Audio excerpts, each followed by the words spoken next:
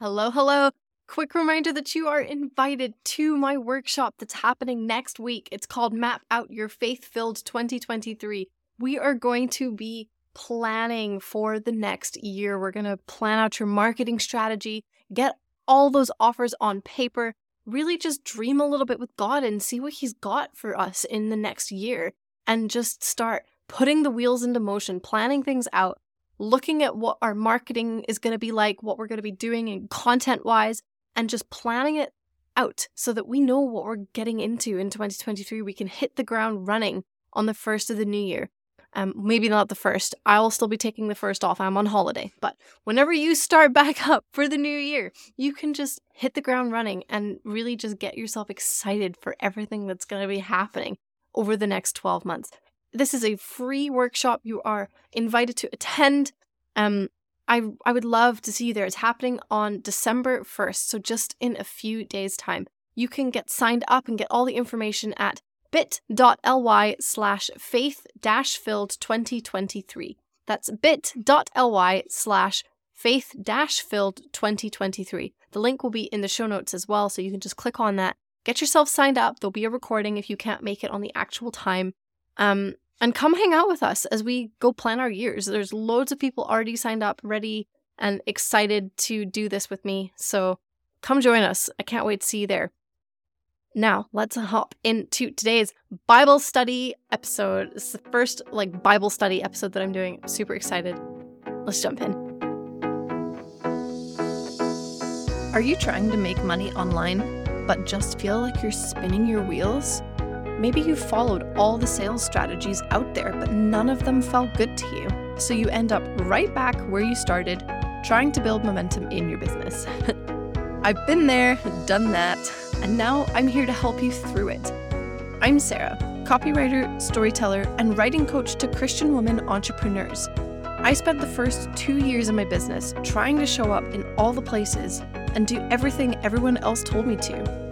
But when I looked back, I noticed that the thing which actually got me clients was showing up as myself, sharing my thoughts, my mission, and my story. It was using the skills God blessed me with. I realized that sales doesn't have to feel gross. I could create a business filled with peace and excitement that felt like my business. There's no one right way to sell yourself. There's just what God calls you to. It's time to raise your voice and stop letting the world tell you how to run your business. You get to create a marketing strategy that feels great and brings home the cash. Join me as we dive into authentic communication, easy copywriting, and marketing strategies that are God-led and in total alignment with your values. So grab a coffee and let's get started. Oh, I'm so excited to do this Bible study episode. I haven't really done an episode like this yet, but I'm going to be doing more because I think they're really fun. As I was planning for the next year and I was beginning to think about, the future of my business and just kind of start painting that vision for what the next 2 years, 5 years, 10 years is going to look like. I was really thinking about what I'm doing in my business currently. And are those actions leading me towards that vision, right? And so I was thinking about this question. And actually, I got the inspiration for this Bible study from my Sunday school class that I run with my kiddos at my church. And we have been doing a study in Genesis, and we've been going through all of the old Bible stories, some of my favorite stories in the Bible. And we came to Jacob and Esau, and it's the perfect story for this. So this is the question that I have for you. We're going to go through this Bible study, and I have this question for you. Are you pursuing the short-term goals, or are you looking towards long-lasting impact? And so that's the question that I have for you. And that's the question that I had for myself as I was looking at my business activities and what I was doing. Am I doing things that are meaningful for the next 12 months? Or am I setting the foundation for things that are going to be meaningful for the next decade? Right? It's a big question. So in Genesis, we're looking at Jacob and Esau. This comes from Genesis 25, and we're looking at verses 27 to 34. I'm just going to read it super quick because it's not too long, and then we're just going to talk about it. So this is Jacob and Esau. So they have been born, they're growing up, and just living their life. And it says, as the boys grew up, Esau became a skillful hunter. He was an outdoorsman, but Jacob had a quiet temperament, preferring to stay at home. Isaac loved Esau because he enjoyed eating the wild game Esau brought home, but Rebekah loved Jacob. One day, when Jacob was cooking some stew, Esau arrived home from the wilderness, exhausted and hungry. Esau said to Jacob, I'm starved. Give me some of that red stew. All right, Jacob replied, but trade me your rights as the firstborn son. Look, I'm dying of starvation, said Esau. What good is my birthright to me now? But Jacob said, first you must swear that your birthright is mine. So Esau swore an oath, thereby selling all his rights as the firstborn son to his brother Jacob. Then Jacob gave Esau some bread and lentil stew. Esau ate the meal, then got up and left. This is one of my favorite stories in the Bible. It's so small. That's the whole story, but it's such a fascinating story. It's quite funny to picture, right? Like, Esau's just come home starving because he's been out in the wilderness for clearly quite some time, unsuccessfully hunting, and is so hungry that he's willing to sell the rights, like his firstborn rights, for a bowl of stew. And I mean, I've been hungry, but I don't know if I would sell my inheritance for a bowl of stew. Maybe I've not been hungry enough. But that's the story, and this is the question that Esau has essentially had to wrestle with. Like, I am hungry in the here and now. I need to eat something. The thing that I have to trade is my future. And he does. He trades his future. He trades his inheritance for some stew, for the here and now. And that lesson, or that decision, really kind of unfolds, and it doesn't, there's a lot of consequences to that decision. But I think, like I just said, I feel like I wouldn't trade it, but this is the thing. I think we are all Esau in this story. I think that it's very difficult for us to really well and truly, put the here and now aside and focus on the long term, because there are just so many things that present themselves to us as urgent and things that we want to deal with right now. I've got bills to pay tomorrow or next month. I've got, debt that needs to be paid off. I've got this expense coming up in 6 months' time. I want to buy a house in a year. I want to do all these things in the short term. And it can get very stressful, especially when we're trying to build a business. Like, it's tempting to take shortcuts. It's tempting to, have shiny object syndrome and try all the new things and bounce from one thing to the next, to the next, to the next. Following this idea, then following this strategy, then doing this, then doing that. Just trying to get the business to take off, trying to get the wheels turning, trying to, take that short-term pressure off, because bills need to be paid, right? We have to deal with the short term.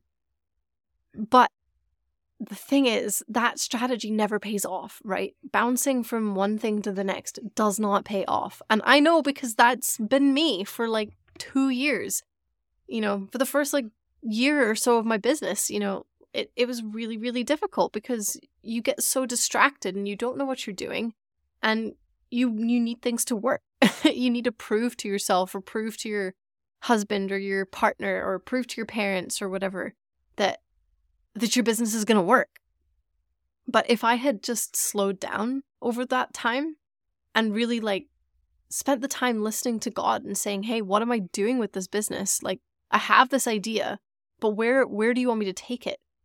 If I had spent more time doing that and really setting the foundation solidly, where would I be now? I've no regrets, of course, but where would I be in my journey if I had skipped the first 18 months of my business and done it properly? If I could go back and change that, what would I have done differently?